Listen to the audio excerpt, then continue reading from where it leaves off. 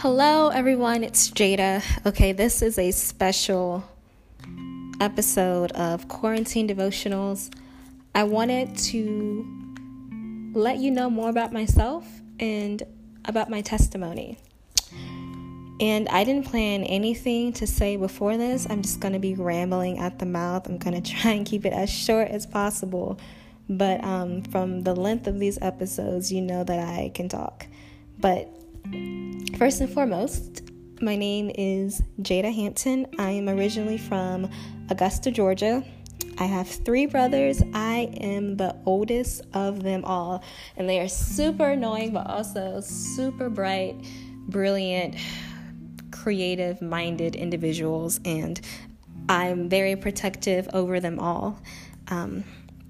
And growing up in Georgia, being the bigger sister, there were just so many instances where me and my brothers found ourselves in weird situations together where I was almost like the mom in some ways, but really I learned a lot from them. Without them, I'm not sure who I would be. But I was raised in Georgia, and I went to a fine arts high school, and this was a magnet school that was first in the state, and it was in Augusta, of all places. And Augusta is known for the Masters, but it's also a very dangerous place. It's very crime-riddled, and there's a lot of poverty. There's a lot of just injustice as well. Racism. If it wasn't obvious, I am Black. But it was hard for me to grow up there and not feel discouraged. But Davidson is what kept me sane. I really felt God put me in that place for a reason. And He puts us in places for reasons. But I knew as soon as I got there, this was a saving grace from God. And the thing that I did was theater, dance. I took dance all my years there. I did theater every single year, went through all the levels of theater, and I was talented in theater. That was something I did even when I was younger, in elementary school. I remember getting on the stage, doing oratorical poems, the recitations, the whole shebang. I remember being the snoozle in the school play. I'm the snoozle, I'll bamboozle all the children out of school. I'll make them think that leaving school is really kind of cool. I know just what they're thinking. I know just what I'll say. And when they least expect it, I'll lead them all away. Yes, I still remember that. Very embarrassing. But I still love, like it's the love of my life, besides God, obviously, and also my boyfriend. But seriously, theater, so passionate about theater. I'm one of the most passionate people you'll meet, which is also why I can be extremely stubborn, and my brothers know that, and my parents know that more than anything. My parents were never married. They split before I was born, so I didn't grow up in a house with 2 parents. My mother did have a boyfriend at the time who is the father of my eldest brother, and I lived with them up until about my junior year in high school, and at which point I moved in with my grandmother, and then we formed a closer relationship, and then she just helped me to ground myself in faith, and I went to church with her every Sunday. We woke up early in the morning, went to Bible study, so I was raised in the church. I was a pastor's kid in some ways, even though my immediate parents weren't practitioners of faith, or they weren't preachers or pastors or ministers themselves. My grandma, she was a secretary. She was a sister of the church. My grandmother was, and her brother is and was the pastor of that church, the senior pastor. And her other brother was one of the ministers. And so even on my dad's side, my grandma was a preacher. So it just ran through my family. But I was raised in the church, and I loved public speaking. I love doing the skits, doing the dances. I sang in the choir for some time, even though I don't brag about a singing voice. Even though I sing all the time, I really can't sing. Like, I'm tone deaf. It's terrible. I wish I could sing. That's something I wish I could do, especially as an actor. But that's besides the point. But yeah, I was born in that area. That was what my life really looked like. But underneath, I was struggling with so many things, and I don't know how honest I should be right now. I want to be transparent because I want to help someone, but you also never know who's listening. But you know, God brought me through these things, so why not share it in my testimony? The first thing that happened in my life was that I experienced lust, but for other little girls around me. So we're all small and beady-eyed and curious. And there was a situation in which that escalated for me. And I was a little girl not being a little girl. And I did not know how it got to that point, but it happened. And after that, I remember distinctly thinking every single morning I woke up, every single day, I'm going to hell. I'm going to hell. I must be gay. God hates me. Everyone hates me. Even if they don't know that it happened, I feel like they can see it. That was my thinking. And so I sympathize with people today who feel that way because they've been told to feel that way, and they're invalidated, their feelings and their emotions and their lifestyles. And I had a glimpse of that, and I couldn't take it. So you're incredibly strong, incredibly powerful. Don't listen to the negative feedback. It's just noise. You're more capable, more beautiful than you ever know. But I struggled with that so much. I literally thought God, the most powerful being in the world, hated me until I just didn't anymore. I don't remember what changed. Maybe it was going to church and growing up and actually listening to the sermon, the pastor saying, like, there's nothing you can do that will invalidate the fact that God has saved you already. He's already died for you. I mean, he died for you knowing everything that you would do. So you think it was a mistake? It wasn't. And that to me was huge. I think that was a turning point. Like, okay, I can be God's child and have that happen to me and move forward. So that's always been a struggle for me. I think that was a deep place of curiosity, but it sparked so many different things. And I struggled with lust at a young age. And then that led to me discovering pornography. And then that led to me exploring other things. And I knew it was wrong. It felt wrong. It just felt different. It just felt like something I didn't want to be a part of, but I couldn't get away from it. And I struggled with that up until middle school, probably. And then that's when I really, really got into my art and my craft.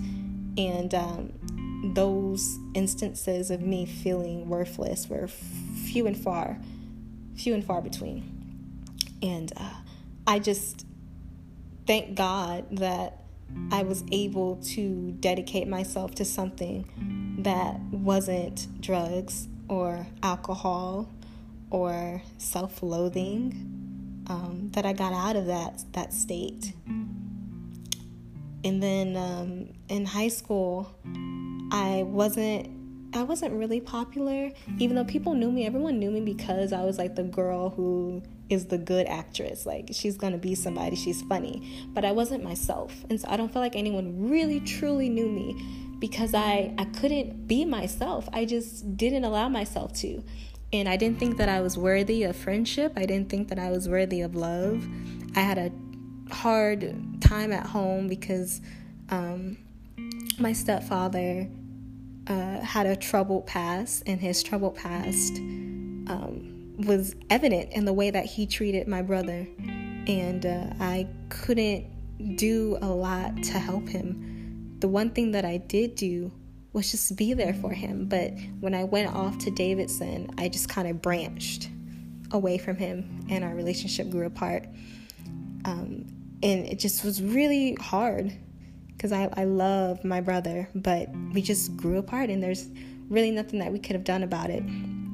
So at this point, I know that theater is something I want to do with the rest of my life. I'm still struggling with things. And then my stepfather falls ill, and he's in a coma for a few months. And the first thing that happened when my mom told me, at first there was this feeling of, oh, I don't care. Like, I hope he goes away. And then I just started crying. And I was like, I think I love this man, even though he doesn't know how to love others.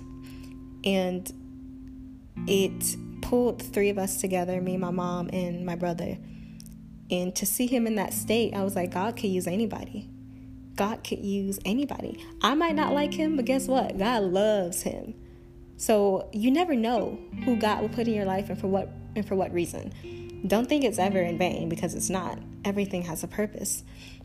He pulled through, and seeing him in that state was scary, because that was the most vulnerable I've ever seen him, and I think it's stuck with him to this day. How could it not? He was fighting for his life, and now he's still kind of fighting for his life, but there was a change in him.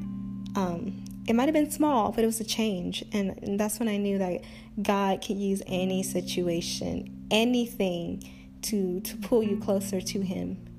And that was a very memorable moment for all of us. But after that, I just really started focusing on my future. And I did a lot in high school. I did poetry out loud with the National Endowment of the Arts. I did I auditioned for the Governor's Honors Program. I didn't get it, and I was so upset. I used to put my worth in things that really didn't matter or should have mattered to me.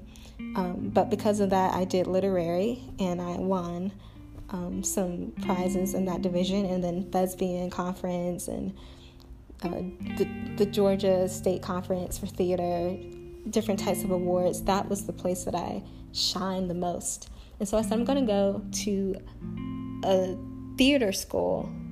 I'm going to go to college for theater, performance. And I struggled, didn't know what school to pick. I auditioned for a lot of schools. Got some acceptance letters back, got some rejections. Decided on USI. Indiana. Didn't even know where Indiana was, but I decided on USI. And I got here, and I was lonely. I was 8 hours away from home. Remind you that in high school I really wasn't myself, so I didn't know who to be here. I was like, who do I want to be? And I was like, I just want to be Jada. And so I got here, and I met some amazing people, but I also went through some pretty dark phases. I've always been fearful. I worry that I will scare myself to death, because I think of war, I think of terrorists, I think of the government, I think of corruption, I think of Satan and things that I don't know about, and it just scares the living heck out of me, and it puts me in a place where I'm almost immobilized and I'm paralyzed. And that kept happening to me in college. Finally, it came to my sophomore year where I was trying to get validation from men, and I should preface that with saying that my relationship with my father hasn't been the best. We lived down the street from each other about 10 miles, and I only probably saw him a handful of times in my life. You know, that might be an exaggeration, but truly not really at all. And especially the last years I was there, not really that much. And whenever I go back, I really don't see him. So our relationship has been really strained, and it's really taken a toll on me, because I felt abandonment. And instead of turning to my Heavenly Father, I just turned to men. And I was trying to fill that place, but I couldn't feel it. I just couldn't, not without God. And that, on top of everything else, and my fear, everything was just so unregulated and unchecked. I just kind of blanked out, and I just fell into a really dark hole. And I feel like a lot of people have thoughts about suicide. I don't think I ever would have did it. I don't think I could have. There are a lot of people who are really, really struggling with it, like struggling not to constantly. That wasn't me, though. I went through the whole phase of maybe I should just slip into this bathtub water, or maybe I should just put this rope on the ceiling fan, made the noose, was too scared to put my head through it because I was like, what if I actually do something and die? And what if my grandma finds me? What if she can't revive me? All these feelings. And this was just all for me feeling just helpless, completely helpless, so terrified. And it all came to a head my sophomore year. Went back to Georgia for the summer. And I remember sitting in my room crying repeatedly day and night because I had nightmares of being killed in very violent ways. And that was also compounded by sleep paralysis every single night for a month straight. I didn't want to go to sleep. I felt things on me in the middle of the night. I never experienced anything like that. It's terrifying. The most terrifying part for me is that I kept saying, God, help me, and nothing happened. And I said, well, he hates me now. I've obviously done something wrong. And it took a month of me going through that. But the reason I went through that is because of endurance. God was saying to me, don't stop praising me in the middle of this pain. I'm still here. You just have to believe it. And sure enough, the more fervent I got, the more disciplined I got about getting on my knees and staying there, because that reminded me, hey, God is still in your life. You've been living this whole life. You've been so scared and so fearful, so distracted. God is still here. He's trying to get your attention. And he did. He finally did. And it took that. And the nightmare stopped. But then something else happened. I started getting sick. Then I started worrying about my sickness. I thought I had cancer. I thought I had everything else. Hypochondriac to the max. Really. I struggle with that to this day. I mean, even right now, I'm struggling with it. But I was like, no, this feels different. And I talked to my grandma, and she was like, no, you're fine. You're just sick with something, maybe the flu. But this was taking me out. I had never been this sick in my life. I mean, it felt like I was honestly dying. I've said that a lot in my life, but it truly felt like I was dying. Went to the hospital. They're like, I don't think anything's wrong with you, but we'll check. The doctor is like, we're going to check for celiac disease, just in case.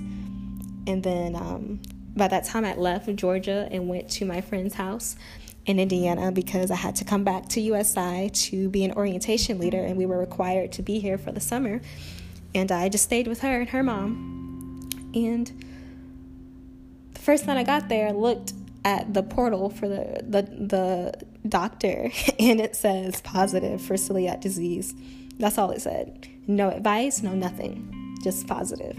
And that, to me, I didn't know what celiac disease was, and I just kind of lost it. And I got super sick. I don't know whether that was from the illness before, maybe it came back in a wave, or I made myself sick, or the stress, something triggered something, and I couldn't move, I couldn't eat anything, couldn't keep anything down. Terrible pain, chills. I would wake up drenched in sweat.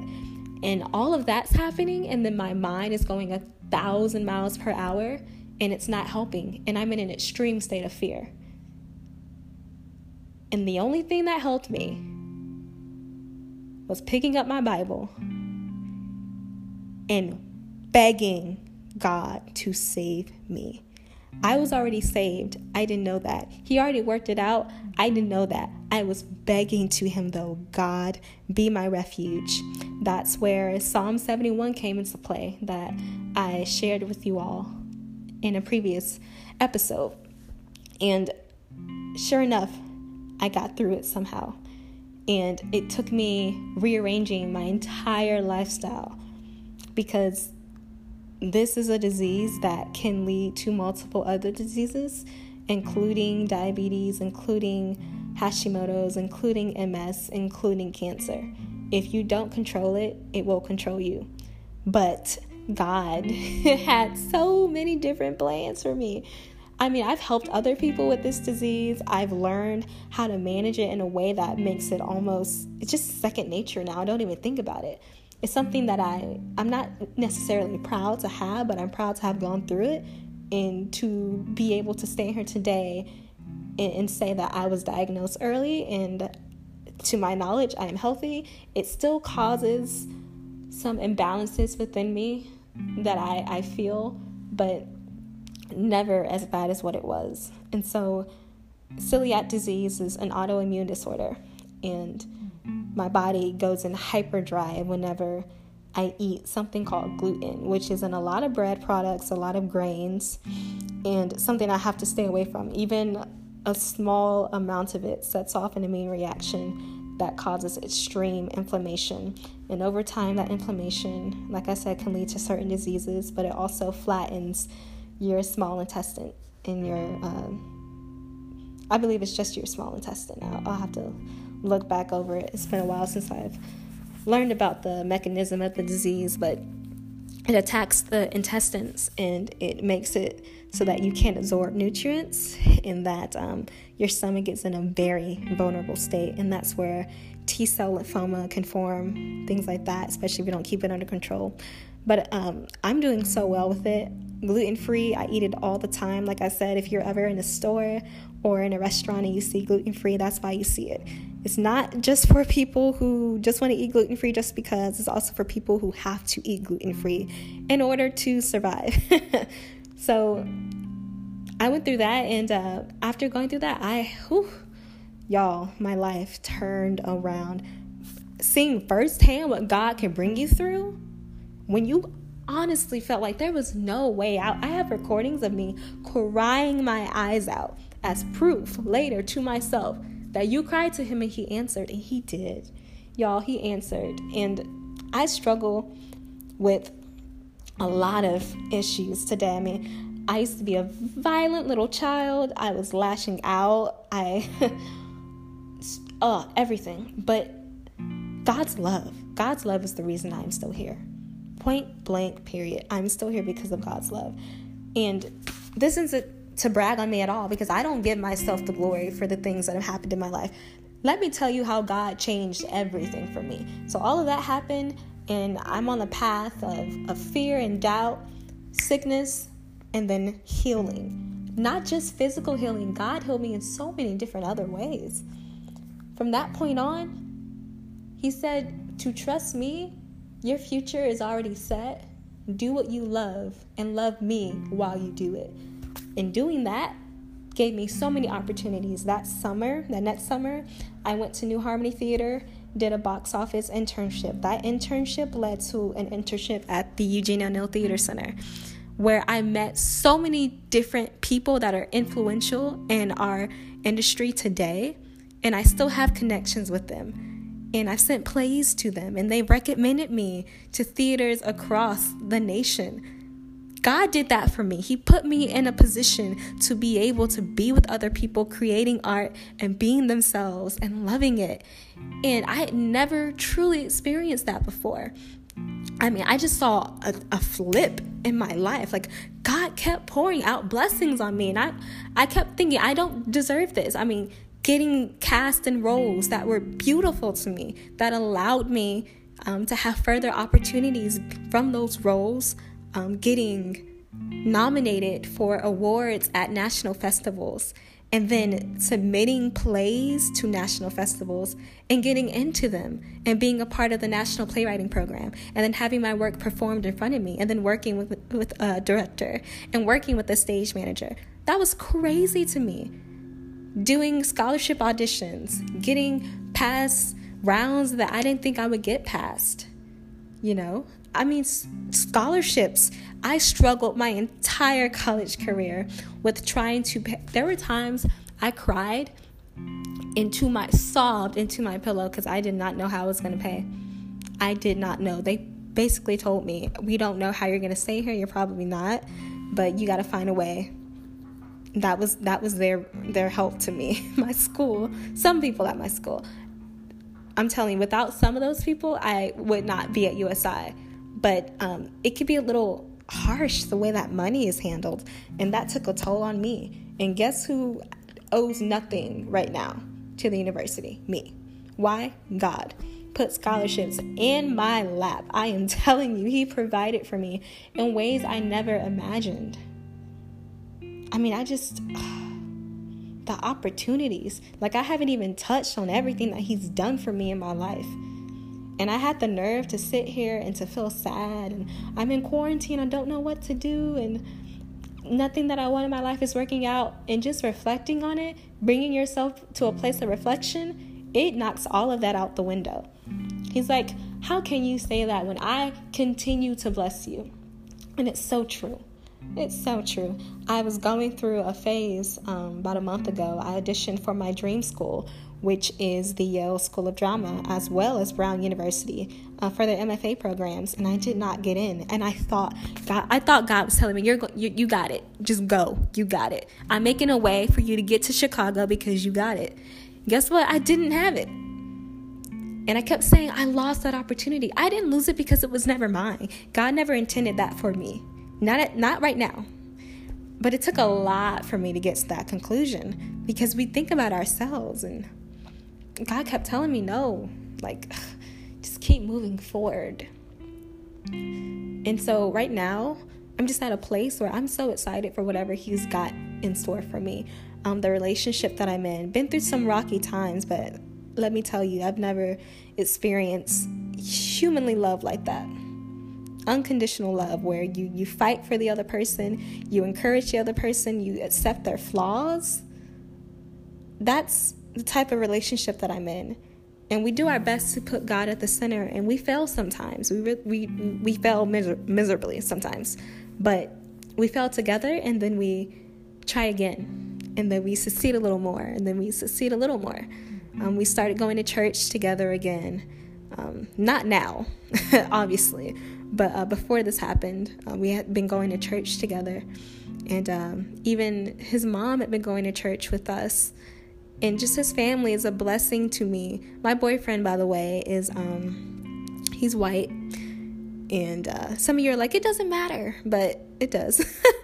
It does in some ways, and it's been difficult sometimes being in an interracial relationship, but God just shows us that love knows no limits. It endures all. It believes all. It hopes all, as he says. So being with him and going through that and putting God first, whenever we've truly done that, our relationship has been beautiful. We have to continue to do that. That's an ongoing process. That's a daily thing. And it's something that I've had to work on for me, because I have so many faults. I'm stubborn. Sometimes I'm really bossy. Sometimes I can be controlling. Like, I want to control everything in my life. I want this to be this way and this to be that way, but I don't have control. Like, Jada, you got to stop. The ultimate person, the ultimate controller, the ultimate ruler is God, and he's got you. He's got your back. So why are you trying to take his place? God's like, don't replace me. You can't replace me. Trust me, I'm doing things for you, things that you can't even see. And when you finally see them, you're going to be amazed. You're going to be amazed. And that is what God is saying to you right now. If you have any stories, if you have a testimony, I'd love to hear it. The email is always in the description. But that's just a little bit about me, because I listen sometimes to the episodes after I record them, and I'm just like, you sound like you are so perfect or something. I didn't want people to think that. I'm extremely flawed, like more than you could ever imagine. But the only reason I'm doing this is because I felt like God was trying to get me away from myself. I was going to fall back into that hole, and so I had to record these podcasts to remind myself that it's not about me. It's never been about me. And thank God, right? God, I'm just so grateful for everything he's done for me. Hopefully something that I've said has resonated with you. We all go through some of the same things, really. I mean, the loss of my grandfather had an enormous impact on my life. And I lost so many people along the way, people I didn't think I would lose. But to be here today, to be talking to you all, is a testament to the fact that God can move mountains. He can move rivers. He can move valleys. He can move lions out of the den. God is a God of miracles. So thank you for listening. I just wanted to share my testimony, what God has done for me, how he changed my life, because he changed it and rearranged it. And without him, I literally would be nothing. So hopefully that gave you some insight into who Jada is. And I'll see you tomorrow for a podcast episode. All right. Peace out.